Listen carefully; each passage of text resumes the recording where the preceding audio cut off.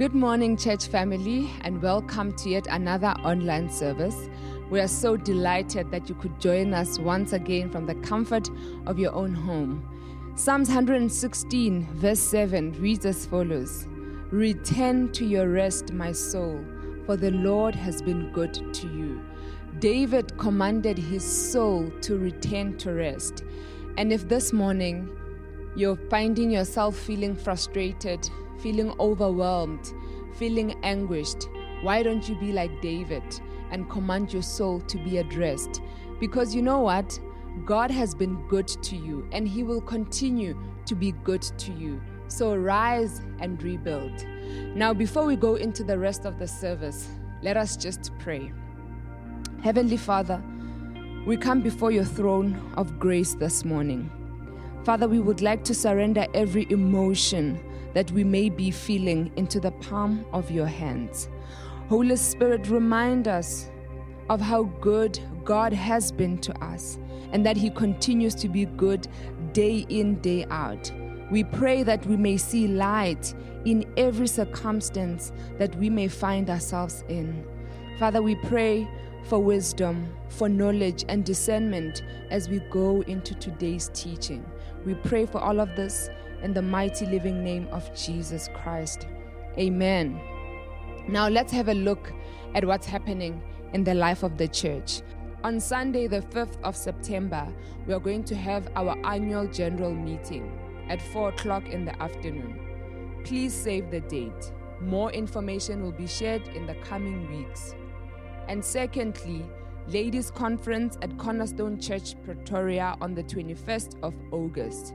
Registration is 180 per person. If you're interested in going, please speak to Auntie Kensani Matebula. Cornerstone's annual Ladies' Conference is right around the corner, and you can't afford to miss it. It will be a physical conference that will also be live streamed, and it will be taking place on Saturday, the 21st of August, 2021, from 10 a.m. to 12 p.m. We will be having Dr. Eva Siobi as our guest speaker.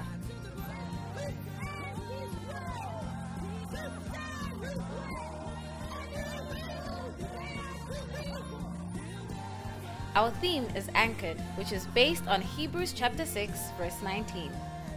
Tickets are still being sold at 150 Rand per person, and you are welcome to purchase your ticket by using the banking details on the screen. If you would like to book a business table, you can do so at 100 Rand. We look forward to seeing you there.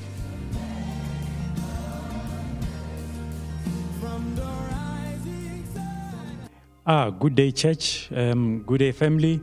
I have a very exciting announcement to share with you today. As a church, we have decided to start another prayer group. This is a prayer group for people who are willing and able to wake up at dawn and join us in prayer. Our prayer meetings will be every Tuesday morning at 5 in the morning. Tuesday mornings at 5 in the morning, and every week there will be somebody leading us in prayer. It is actually a very interesting and exciting thing because it is an interactive prayer meeting. There will be somebody leading. You will be in the comfort of your house or the comfort of your bed, or maybe at times even traveling, because the curfew now ends at 4, isn't it? So, you would be on the road, in the house, or wherever you are. Then you'll be able to be part of the prayer meeting. Please join us. We are sending out links, or if you have not yet received the link to join this dawn prayer group for People's Church, please take the time, ask some members of the church, and find out if they do not have that advert already, or rather the link already, so that you can join us as we get to pray together every Tuesday morning. And you do know, family, that He is a prayer answering God. And it is not because of our prayers that our lives change, but it is because God sees our prayers, and our faith is not in our prayers, but our faith is in the God who has instructed us to pray. So I hope you'll be joining us as we pray together every Tuesday at 5 in the morning. join the People's Prayer Group, and the Lord bless you as you join us and interact with us every Tuesday morning. Be blessed. Kindly note that our Sunday in-person gatherings are back, so make sure to book online. The registration link will be made available during the course of the week. And today we are continuing with part 5 of our series, Rise and Rebuild. And today we'll be concluding the book of Ezra, meaning from next Sunday we are starting the book of Nehemiah. And if you're joining us for the first time today, we'd like to get to know you, so please fill in our welcome card that you will find in the description box below. And now I'm going to hand over to Mr. Makwarela, who's going to encourage us with a word of offering. And immediately after that, he'll be followed by Pastor Mondli with today's teaching. We hope that the service is a blessing to you. Enjoy.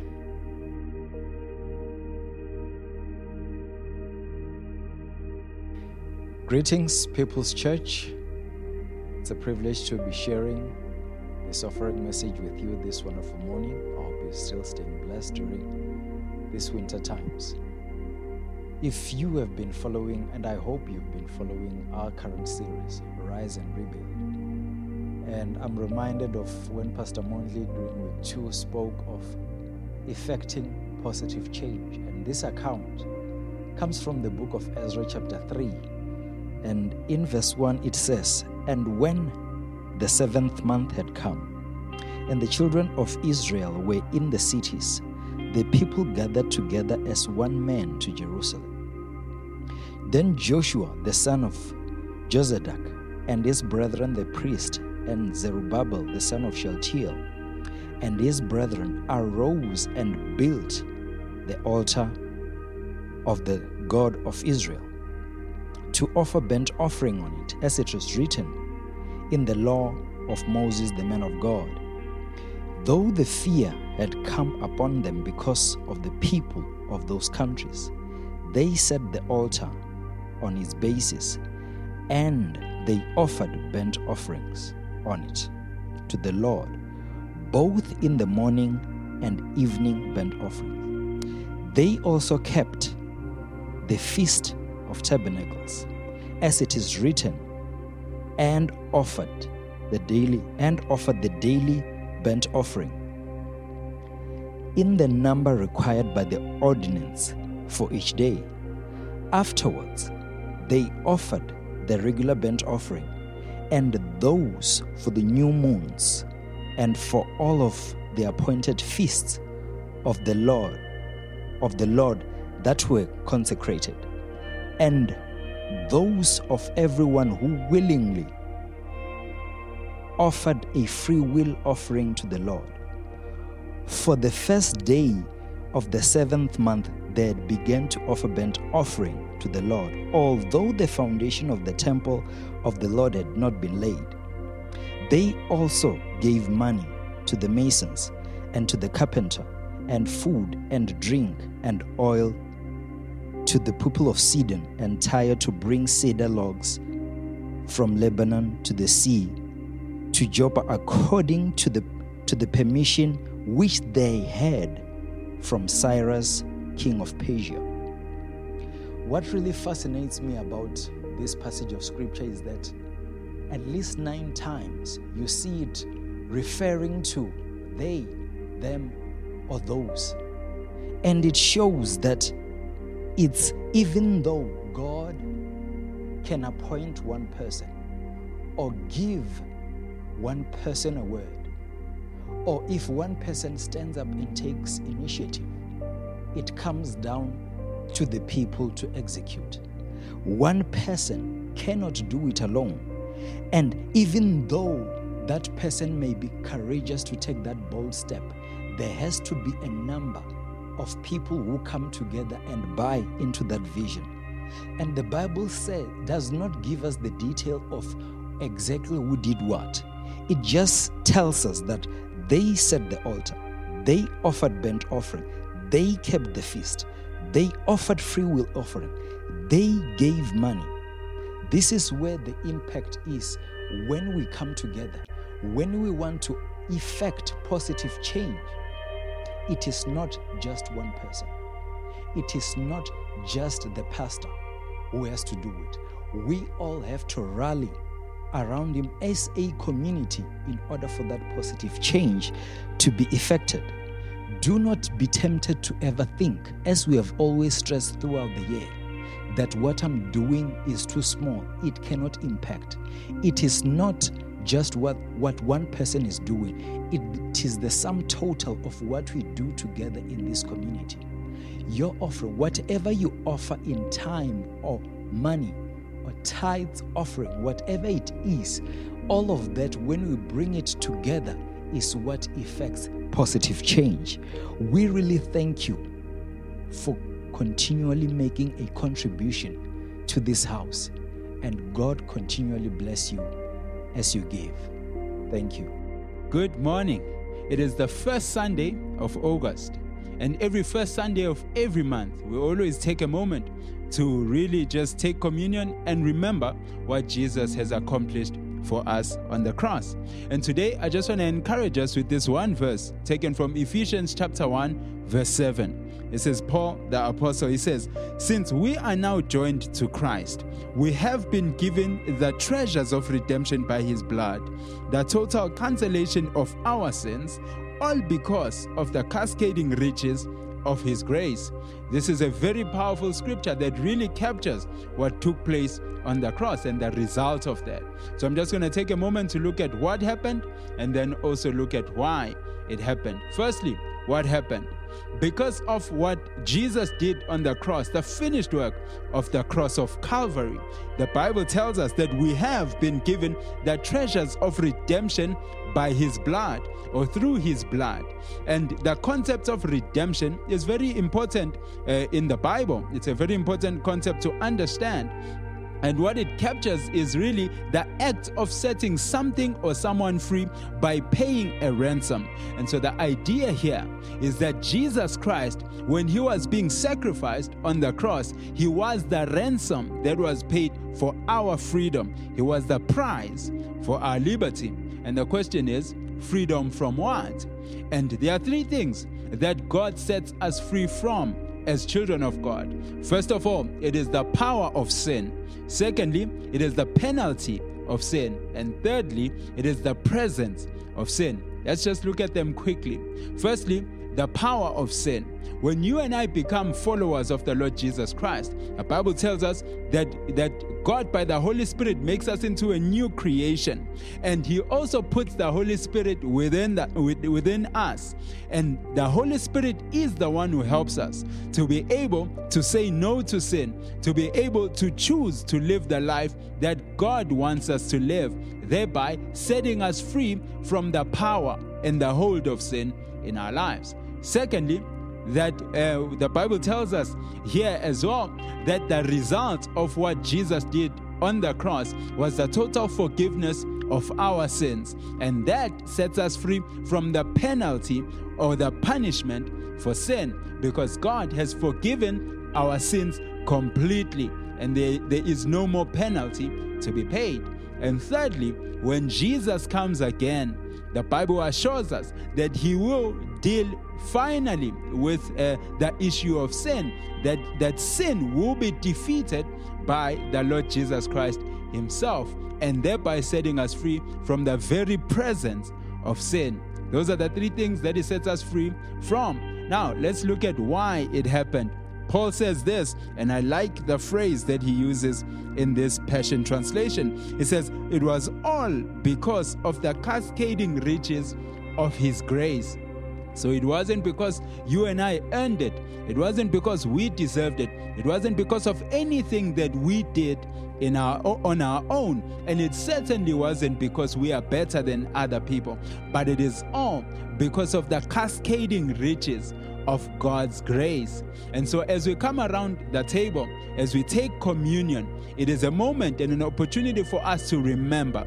We first of all remember, our former state before Christ died for us, our former state of bondage to sin. We also remember the Lord Jesus Christ and his finished work. We remember what he did for us on the cross when he laid down his life so that we may live, so that we may be set free.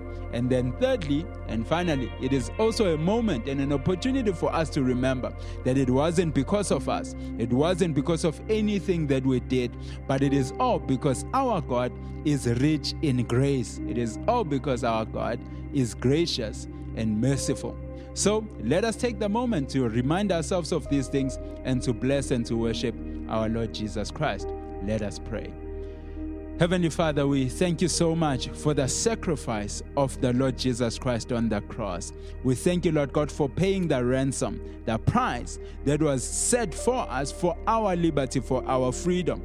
We thank you, Lord God, that because of what Jesus did on the cross, our sins are totally forgiven when we have placed our faith on the Lord Jesus Christ and on his finished work, that our sins are totally forgiven. We pray, Father, that you remind us of the Lord Jesus Christ, you remind us of where we come from, and you remind us that it is not because of us, so that we may not boast. Remind us that it was because you are a God who is rich in grace and mercy.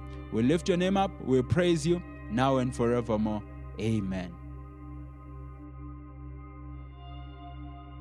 Good morning and welcome to part 5 of our series Rise and Rebuild, where we are basically looking at the books of Ezra and Nehemiah and learning some key lessons that are going to help us in our lives to be able to rise and rebuild and put the pieces of our lives back together. And today we're actually coming to an end of the first part, which is the book of Ezra.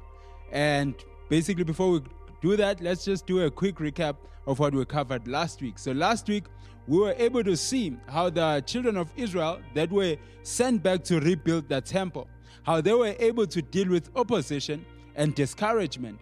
And we also were able to see how God worked behind the scenes and miraculously to be able to help them to arise and to continue rebuilding the temple until they had finished. And chapter 6 ends with them having finished finally the temple. And it ends with a celebration as they observe the feast of Passover. And basically they are reminding themselves of the goodness of God and what God has done for them in the past as he delivered the nation of Israel out of captivity in Egypt a couple of generations prior. And today we tackle the last section or the last portion of the book of Ezra from chapter 7 to chapter 10.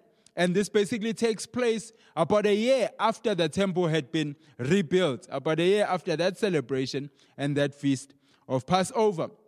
And basically chapter 7 opens with another decree that God has worked supernaturally behind the scenes to actually influence another king to be able to write a decree that allows and permits any person who is an Israelite or who is a Jew who wants to go back home to begin to rebuild their lives and to rebuild their nation to be able to do so. But more than that, he even gives Ezra an instruction to go back and to actually check whether the people that had already been sent back, whether they are continuing to observe God's law or not, and actually to bring some correction in that and also bring some teaching into the people regarding God's law. So this is the supernatural thing that happens where God influences this king to write this decree that allows anyone who wants to go back to actually go back. And this is part of the second group of exiles. Because remember, from when we started,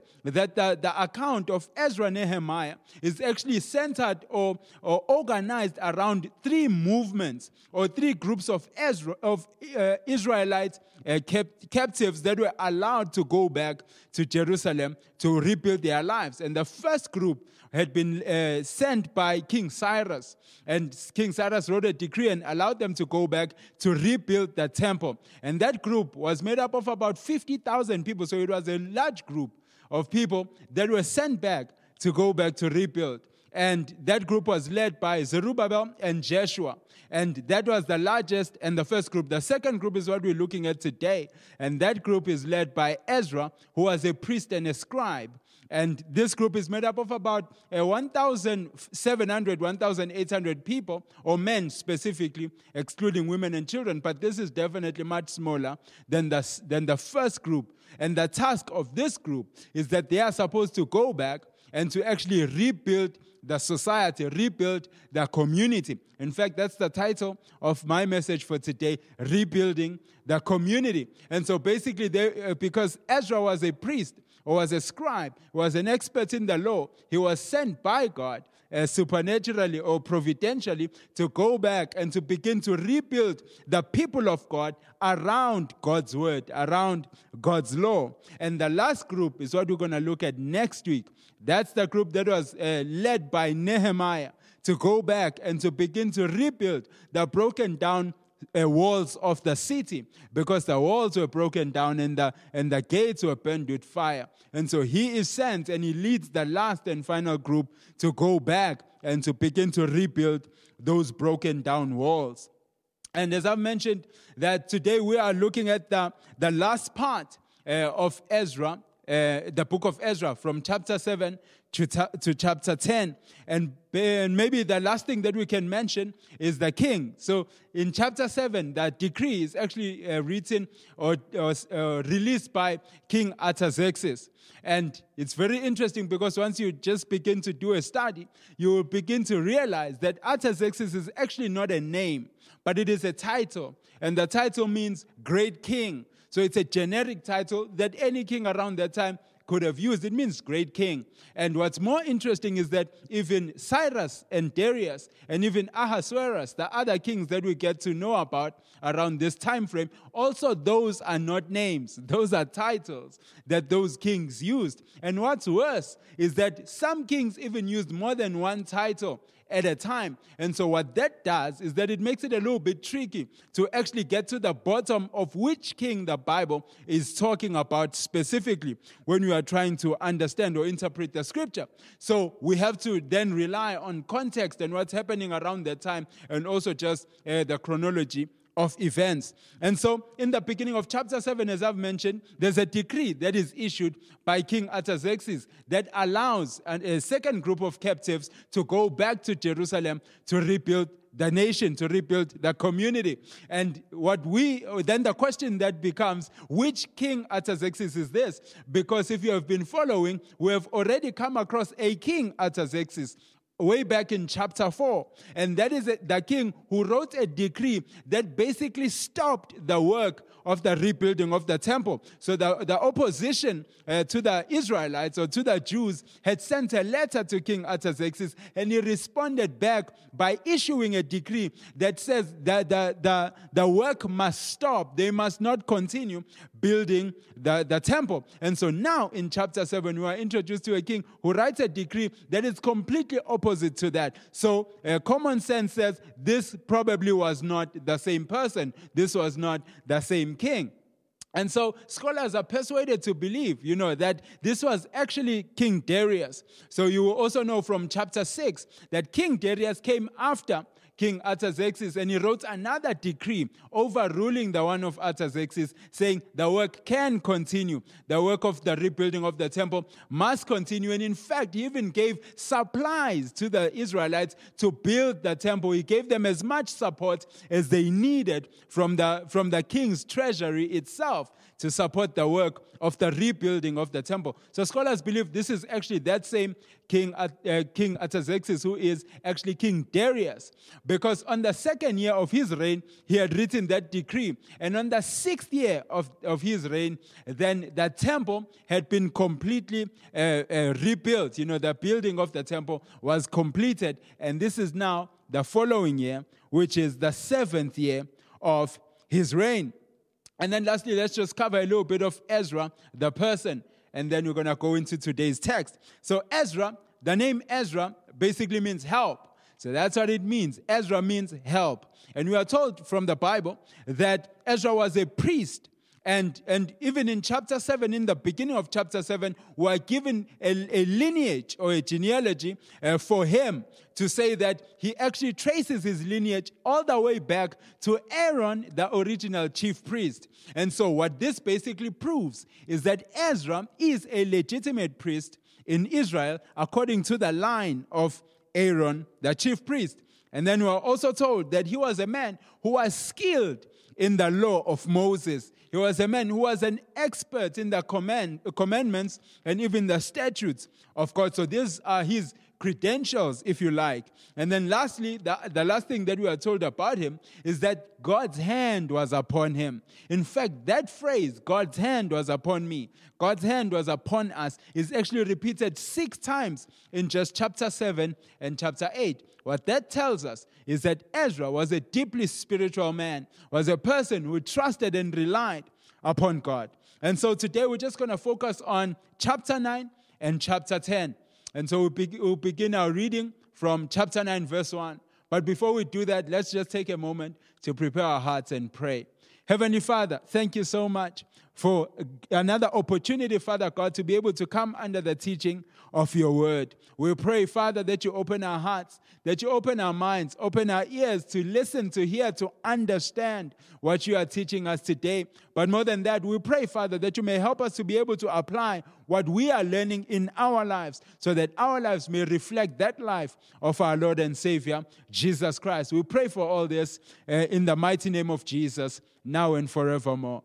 And everyone said, amen. So Ezra chapter 9 from verse 1, this is what it says. It says, after these things had been done. So this basically refers to everything that I've just mentioned to you, all the way from chapter 7 to chapter 9, the decree that had been written, the trip or the journey that had been taken to go all the way back to Jerusalem. And also, they were given some supplies for the temple, some silver and gold for the work of the temple. They had been able to deliver that to the priests in the temple in Jerusalem. And they also had some instructions that they had to deliver to governors and also counselors, people that were officials in the city or around the area at that time. All of that had been done. They had been back for a couple of days now. So this takes place shortly after that. So it says, after these things had been done, the officials approached me. So this is Ezra. They approached me and said,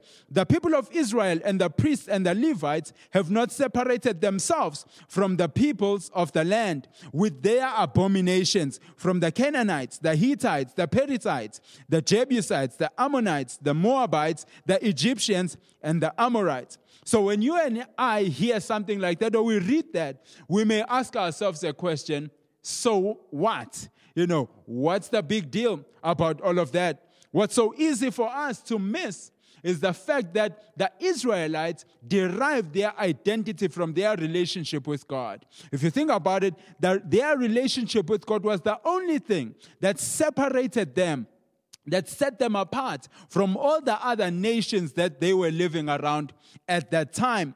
But it was way more than just about, identity. It was also about safety and protection. Their relationship with God assured them and provided for them safety and protection. And back in those days, that was something that was a big deal, because those were moments, when war could have broke out at any moment, at any time. A nation could rise up against another nation, declare war against them, and really danger was always imminent. And Israel, being a very small nation at the time, they needed God's supernatural protection.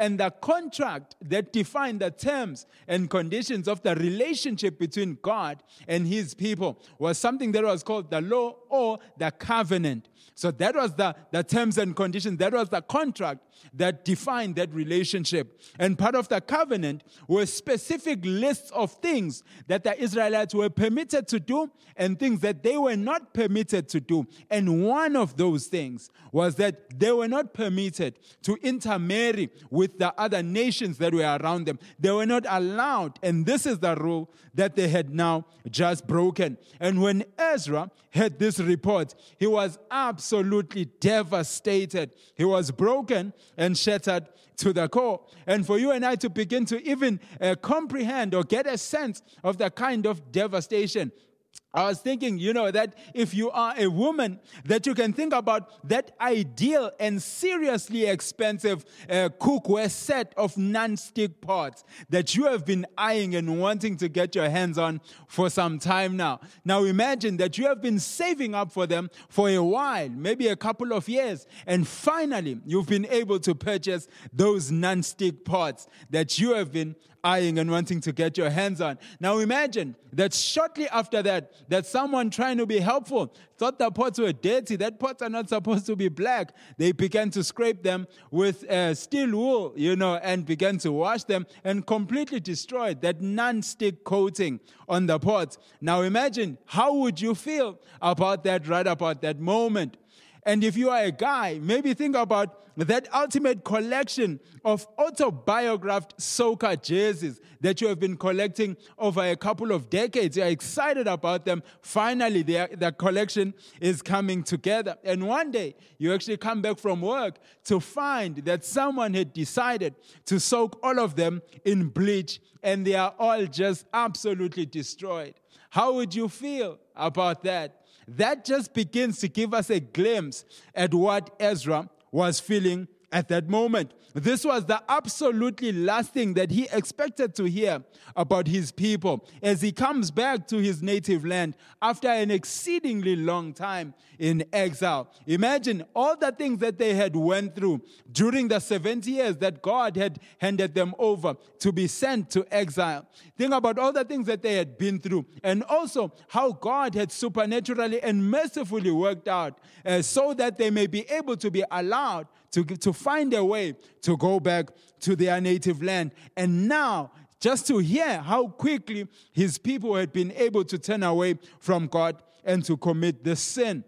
We are told his response or his reaction in Ezra chapter 9 verse 3. He says, "As soon as I heard this, I tore my garments and my cloak and pulled hair from my head and my beard and sat appalled." He was absolutely broken, absolutely devastated. And we are told that, then after that, he began to fast on behalf of his people. And he prayed a heartfelt prayer of intercession from verse 5 of chapter 9 all the way to the end. Verse 15 of chapter 9, he prayed that prayer of intercession for his people. You see, Ezra was a priest, as we have already covered. And what that basically means is that part of his calling was that he needed to stand in the gap between God and his people. He would appear before God and represent the people, but he would also appear before the people and represent God. That was the role that he played.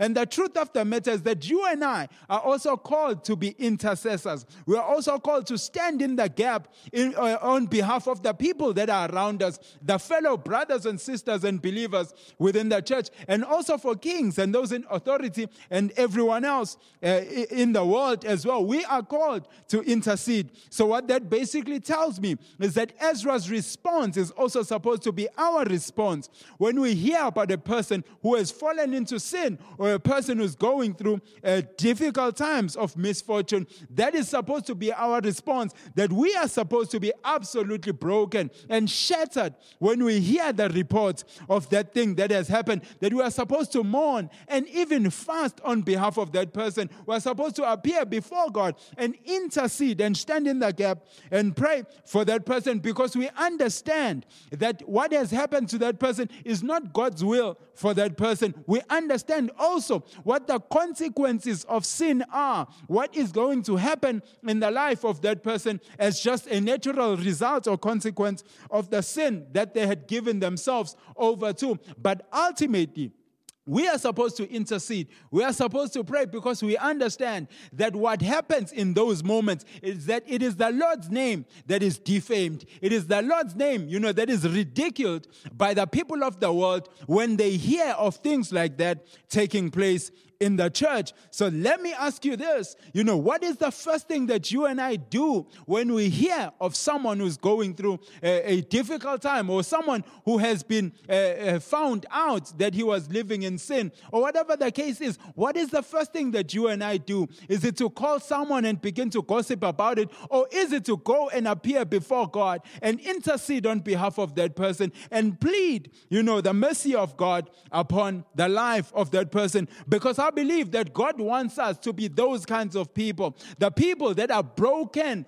by the things, the difficult things, the bad things that happen to other people, to other fellow believers, to be people who intercede. And so basically, when you look at the prayer, the intercessory prayer that he prays from verse 5 to verse 15, I see 5 things that he does, and those are things that I believe that we can do when we also intercede for other people. The first thing is that he humbled himself.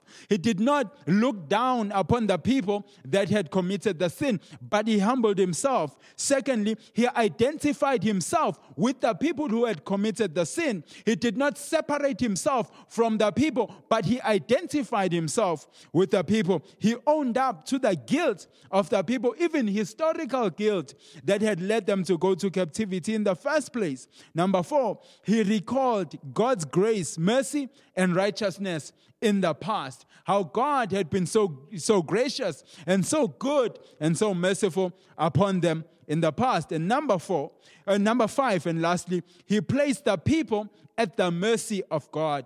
He submitted the people, he lifted up the people into the mercy of God. And these are the steps that you and I can also embark on as we intercede for people that maybe fall into sin, scandals that we hear about, things that happen in people's lives. We are supposed to intercede. And we also need to remember that we are at war. As Christians, as believers, we always need to remember that we are in the battlefield, that there are forces of darkness, that there are forces of evil that are at war against the kingdom of God. And so when we side, when we also get excited or get pleasure from another person's misfortune, especially people that are believers, fellow believers, children of God, when we get pleasure from those kinds of things, we are actually siding with the enemy. It's almost as if we are scoring an own goal against our own team. When we do those things, we are not supposed to rejoice. We're not supposed to get any pleasure from a child of God who falls into sin or who commits sin. And right now, you may be asking yourself, why was the sin of intermarriage so bad? What was so bad about it? And there was actually a reason why God had prohibited the children of Israel from engaging in intermarriage with the other nations. There was a reason, and that's the thing. Because whenever God says no to you and I, there is always a reason behind it. And just because you and I don't know that reason, it doesn't mean that that reason does not exist. Because if you read Leviticus chapter 18 and Deuteronomy chapter 7, you actually discover the reason. But for the sake of time, today we're just going to focus on Deuteronomy chapter 7, the first 4 verses. And this is before the Israelites had even entered the promised land, the land of Canaan, before they had inherited the land. And God was preparing them for what was going to happen in the future. Deuteronomy chapter 7 from verse 1. It says, "The Lord your God will bring you into the land. You are going to enter it and take it as your own. He will drive out many nations to make room for you. He'll drive out the Hittites, Girgashites, Amorites, Canaanites, Perizzites, Hivites, and Jebusites. Those 7 nations are larger and stronger than you are. The Lord your God will hand them over to you. You will win the battle over them. You must completely destroy them. Don't make a peace treaty with them. Don't show them any mercy. Don't marry any of their people. Don't give your daughters to their sons, and don't take their daughters for your sons. And this is the reason. If you do, those people will turn your children away from serving the Lord. Then your children will serve other gods. The Lord will be very angry with you. He will quickly destroy you." You see, at the core of the problem of this sin of intermarriage, of marrying a person who is not a believer, who does not believe what you believe, at the core of it is the fact that sooner or later they are going to influence you to walk away from God. This has always been the reason from the beginning. It was not to withhold fun from his people or any such thing, but God knew that whenever they would intermarry with people that do not believe what they believe, that they would be influenced to begin to serve and to worship foreign gods and to turn away from God. And this was the big deal with intermarriage. And the fact of the matter is that it is something that had already happened in the past. They had seen the results of that. It had happened through King Solomon as well. And they had seen the devastating results of that the kingdom was torn in two. And all of a sudden now the kingdom was divided. It was no longer united. And part of that was the sin that Solomon had committed, and he was led astray. He was led away from serving God because of the foreign women that he had married, women that did not serve the same God that he did. And so that's the reality of the matter, and that's the reason that God had not allowed them or permitted them to do it. But right now, the fact of the matter and the truth of the matter is that you and I no longer live under the old covenant, or we no longer live under, what is known as the Old Testament. We now live under the New Testament. And so what that basically means is that there are many things that are contained within the Old Covenant or even the Old Testament that no longer directly apply to us. Let me make an example. Under the Old Covenant, a man or a boy who was 8 years old was expected to be circumcised as a sign that indeed he belonged to the people of God. That was the law, that was the rule, that was what happened. When you are a boy, you are 8 years old, you needed and you were circumcised as a sign. This was to set you apart as part of the people of God. And so when it comes to the New Testament or the New Covenant, it's not that that concept no longer applies to us altogether, but it just applies to us in a way that's a little bit different. Take a look with me at Colossians chapter 2, verse 11. It says, when you received Christ, this is Paul writing, when you received Christ, your circumcision was not done by human hands. Instead, your circumcision was done by Christ. He put away the person that you used to be. At that time, sin's power ruled over you. So basically, Paul is saying that the physical act of circumcision was a sign pointing forward to Jesus Christ and his finished work on the cross. So that now, when you believe, it is God by his Spirit who performs the circumcision in our hearts. It's no longer a physical circumcision, but now it is a spiritual circumcision that is done by God himself. And he says, now God has removed the person that you used to be. So basically, when you believe, the Bible says you become a new creation. You are born again. You become a new person with a new nature.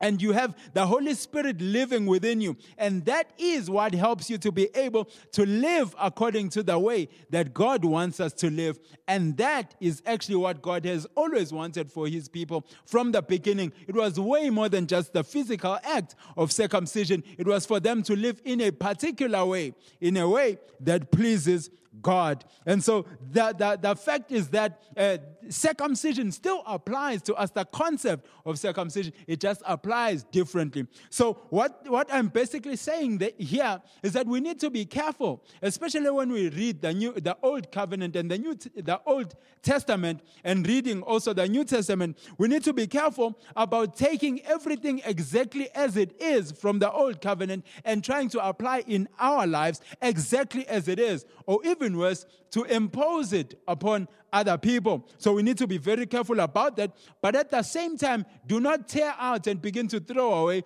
the Old Testament from your Bible. But understand that as you read the Old Covenant, understand that you are now under the New Covenant. And you always need to ask yourself the question, how does this apply to me right now? What does this say? What does this mean to me right now whenever we read the Old Covenant? So then the question is, what does the New Covenant have to say about intermarriage? And the fact of the matter is that it says quite a few. a few things. And first and foremost, as we have already covered from last week, that Paul says in 2 Corinthians chapter 6 from verse 14, he says, do not be unequally yoked together with unbelievers. He says, don't do it. That if you are dating right now a person who is not a believer, he says, cut them from your life. Don't do it. Don't actually yoke yourself together with them. And I understand that this can be hard. This is hard. It is emotional. You may be even asking yourself, how dare you say that? You haven't even met him. You haven't even given them a chance. You don't even know them. How dare you say that? And while I understand all of that, I would like to ask you a question of whether you understand what is really at stake here or not. Because Paul again in 1 Corinthians chapter 15 verse 33, he says this, don't let anyone fool you. Bad companions make a good person bad. You should come back to your senses and stop sinning. Some of you don't know anything about God. I say this to make you ashamed. But I believe, that my faith is strong enough to be able to influence him or her so that they may become believers together with me. Paul says, don't be fooled. That's not how it works. It's not that, it's not that good companions make a bad person good. But more often than not, it is bad companions that actually make even a good person bad. That is how it normally happens. So don't do it. And think about it honestly. Even Solomon, the person who is said to be one of the wisest people to have ever lived here on earth, if he could not get this right, how can you and I even begin to think that we can get this right? But I think deep down, you know this, and I know this, and the person that you are dating, they know this. And what's even worse is that they may even be secretly hoping that you get over this Christianity thing so that you can begin to enjoy life with them. Paul says, don't do it. It is not worth you walking away from God for. It is not worth it. So don't do it. And perhaps you are here and you are in this situation, and you have been hearing this and you are seriously considering ending things. Maybe you've even prayed and asked God for a sign that, God, give me a sign of what I must do. And this is the sign that God is giving you. It is me coming back again and saying, cut them away from your life. End it. It is not worth it. This is the sign that perhaps you need. Well, what if no Christian guy ever comes along and then I end up spending the rest of my life single? What then? You may be asking yourself. And the reality of the matter is the probability of that happening is quite low. But even if it does happen, I believe that you are going to thank yourself for it. Trust me on this one. And so to the unmarried person, it is absolutely clear. Don't do it. And if you're already in it, then, do everything you can to get yourself out of it. But what if I am already married to him? What does the Bible have to say in my case? And in that case, we have to first admit that when you are already married, it is infinitely more complicated than it was before you got married. When you are dating, it is at least easier than when you are married. But the Bible does have, something to say to us, to our lives, if we find ourselves in those situations. And the first thing that we need to understand is that as part of the new covenant, we are actually not expected to divorce. We are not expected to end that marriage or that covenant relationship. Paul says this in 1 Corinthians chapter 7, verse 10 to 11. It says, I give a command to those who are married. It is a direct command from the Lord, not from me. A wife must not leave her husband. But if she does, she must not get married again. Or she can go back to her husband, and her husband must not divorce his wife. It's important for us to understand just how important marriage is to God, how seriously God takes marriage. And the fact that his desire for marriages is that they may last, the rest of our lives here on earth, that they may only be broken by the death of one or both of the parties. That is God's desire for marriage. And it is important for us to also understand that there are also special cases that may warrant either a person to temporarily separate from their spouse, or even to divorce their spouse. And that's what the Bible does. The Bible does bring that balance so that no one is trapped. No one, find themselves in prison, but there is liberty, there is freedom for us to be able to enjoy marriage and to glorify God. To understand that on the one hand, that God wants marriage to last the rest of our lives here on earth, to be something that is not temporary, but that is permanent. But at the same time, if you find yourself in those difficult situations, perhaps your life is in danger, that there are those rare cases where it is permitted for you to live that person, to live that marriage or that spouse.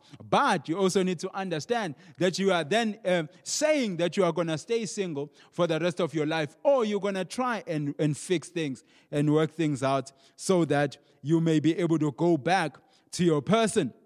And so, according to God's will and desire, marriage is supposed to be a lifelong covenant and commitment between two people, a man and a woman, in the presence of God. So, what can you and I do if we find ourselves in this situation?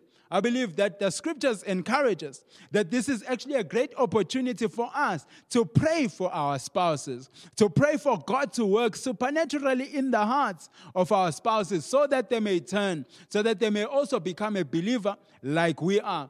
But it is also a great opportunity for us to begin to model, to begin to demonstrate our faith and belief in terms of how we live, how we conduct ourselves in that situation, in that marriage. As Peter says in 1 Peter chapter 3, verse 1-2, he says, likewise, wives, be subject to your own husbands, so that even if some do not obey the word, which basically means even if some don't believe, they may be won without a word by the conduct of their wives, when they see your respectful and pure conduct. And so, even though this arrangement, this current situation is not ideal, you and I still need to recognize that God is still able to use and to work through this situation to redeem the situation and to redeem the lives of the people within the marriage. That God, is still able to use you in this situation to actually make an eternal difference in the life of your spouse. And so consider that as you make that decision that you need to make in your own situation. And I hope that gives you something that you can work with. And lastly, I just want us to look at the response of the people when they are confronted by their sin. And so basically, Ezra and the leaders, they call a massive special meeting in Jerusalem within 3 days. And they say every man is supposed to be present there for this special meeting. And he basically presents this and confronts the people with the sin. And so it starts from Ezra chapter 10, verse 9-12. And it says, within the 3 days, all the men of Judah and Benjamin had gathered in Jerusalem. And on the 20th day of the 9th month, all the people were sitting in the square before the house of God, greatly distressed by the occasion and because of the rain. Then Ezra the priest stood up and said to them, you have been unfaithful. You have married foreign women, adding to Israel's guilt. Now honor the Lord, the God of your ancestors, and do his will. Separate yourselves from the peoples around you and from your foreign wives. The whole assembly responded with a loud voice, saying, you are right. We must do as you say. But there are many people here, and it is the rainy season, so we cannot stand outside. Besides, this matter cannot be taken care of in a day or two, because we have sinned greatly in this thing. Let our officials act for the whole assembly. Then let everyone in our towns who has married a foreign woman come at a set time, along with the elders and judges of each town, until the fierce anger of our God in this matter is turned away from us. And this basically began a long process when they worked out the practical realities of the commitment that the people had made, saying that they want to live according to God's word. They want to fix things They want to make things right. And basically, let me leave you with 3 things that I see that they did here when they basically tried to fix things between them and God. The first one is that they recognized that what they had been doing was against God's word. They didn't try to argue it. They didn't try to whistle their way out of it. They didn't even try to justify it, but they agreed. They say, you know what? You are right. What we have been doing is wrong. We are in the wrong. We have committed sin, and we need to do something about it. This is something that they took seriously and they wanted to fix. The second thing was a confession. They confessed with their own mouths that we are in the wrong. We have greatly sinned in this thing. And so that's the second thing they did. And the third and final thing was repentance and restitution. That they took active steps. They didn't just end by confession and saying, I have sinned, but they took active steps to fix things, to make things right. And in their particular case, what that meant is that they had to separate from their wives, and some of them from their children as well, as they tried to bring themselves back under God's blessing, under God's word. And so if you and I also find ourselves in a situation where we are living outside of God's will for our lives, these are the 3 steps that we can also begin to follow. It always begins with recognition. Recognize that what you have been doing is wrong. Recognize that it is outside of God's will for your life, and that you need to go back to God and to fix things with God. Second thing is to confess. Appear before God. Go to God in prayer and confess everything that you have done. Confess the sin that you have committed. Confess where you find yourself and maybe the disobedience that you find yourself living in. And then the third thing is to act. Repentance and restitution. Do what is right. Take active steps to correct your ways, to correct your conduct, to turn away from the sin that you have been committing and living, and to turn yourself towards God. This can mean anything. It can mean finding a person who can hold you accountable. If there are damages that need to be paid, that is what needs to be done, because you want to fix things. You want to make things right. So, as we also rise and rebuild, I want to encourage us to make sure that we are rebuilding our lives according to God's word, according to God's pattern. Because whenever we build according to God's pattern and God's design, we build with God's blessing over our lives. And for someone here, maybe your next step, the next step that you need to take is to actually make things right in terms of the relationship between you and God. Perhaps you've never given your life to Jesus Christ. This might be the moment for you. This is an opportunity for you to be able to do that. If you want to place your life in the hands of God, if you want to put things right in your relationship with God, this is the moment that you can do that. In John chapter 10, verse 10, Jesus says this. He says, a thief comes only to steal and kill and destroy, but I have come so that they may have life, and I want them to have it in the fullest possible way. This is what God wants to offer you. He wants to offer you a full and a satisfying life, a life that is full of purpose, meaning, and direction. One of the things that sin does is that it leaves us feeling empty and without meaning and any direction in our lives. God wants to restore that. He wants to give you a life that is full, a life that is satisfying, and a life that has a meaning and a purpose. And for you to be able to receive that life, to receive what God has for you, you need to humble yourself as well. You need to call unto God. You need to confess your sins. You need to confess the fact that you have been living your life according to your own means, according to your own plans and purposes. You've been doing whatever you want to do. And this is where it has led you. It has led you to a place where you are confused, when you are living in a place where you are empty in your lives, and you need to surrender your life to Jesus Christ. The Bible assures us that whoever calls upon the name of the Lord shall be saved. Whenever you call with faith in your heart, with your whole heart, and you turn to God in desperation and you cry out unto Him, He will hear you and you will receive salvation. Let us pray.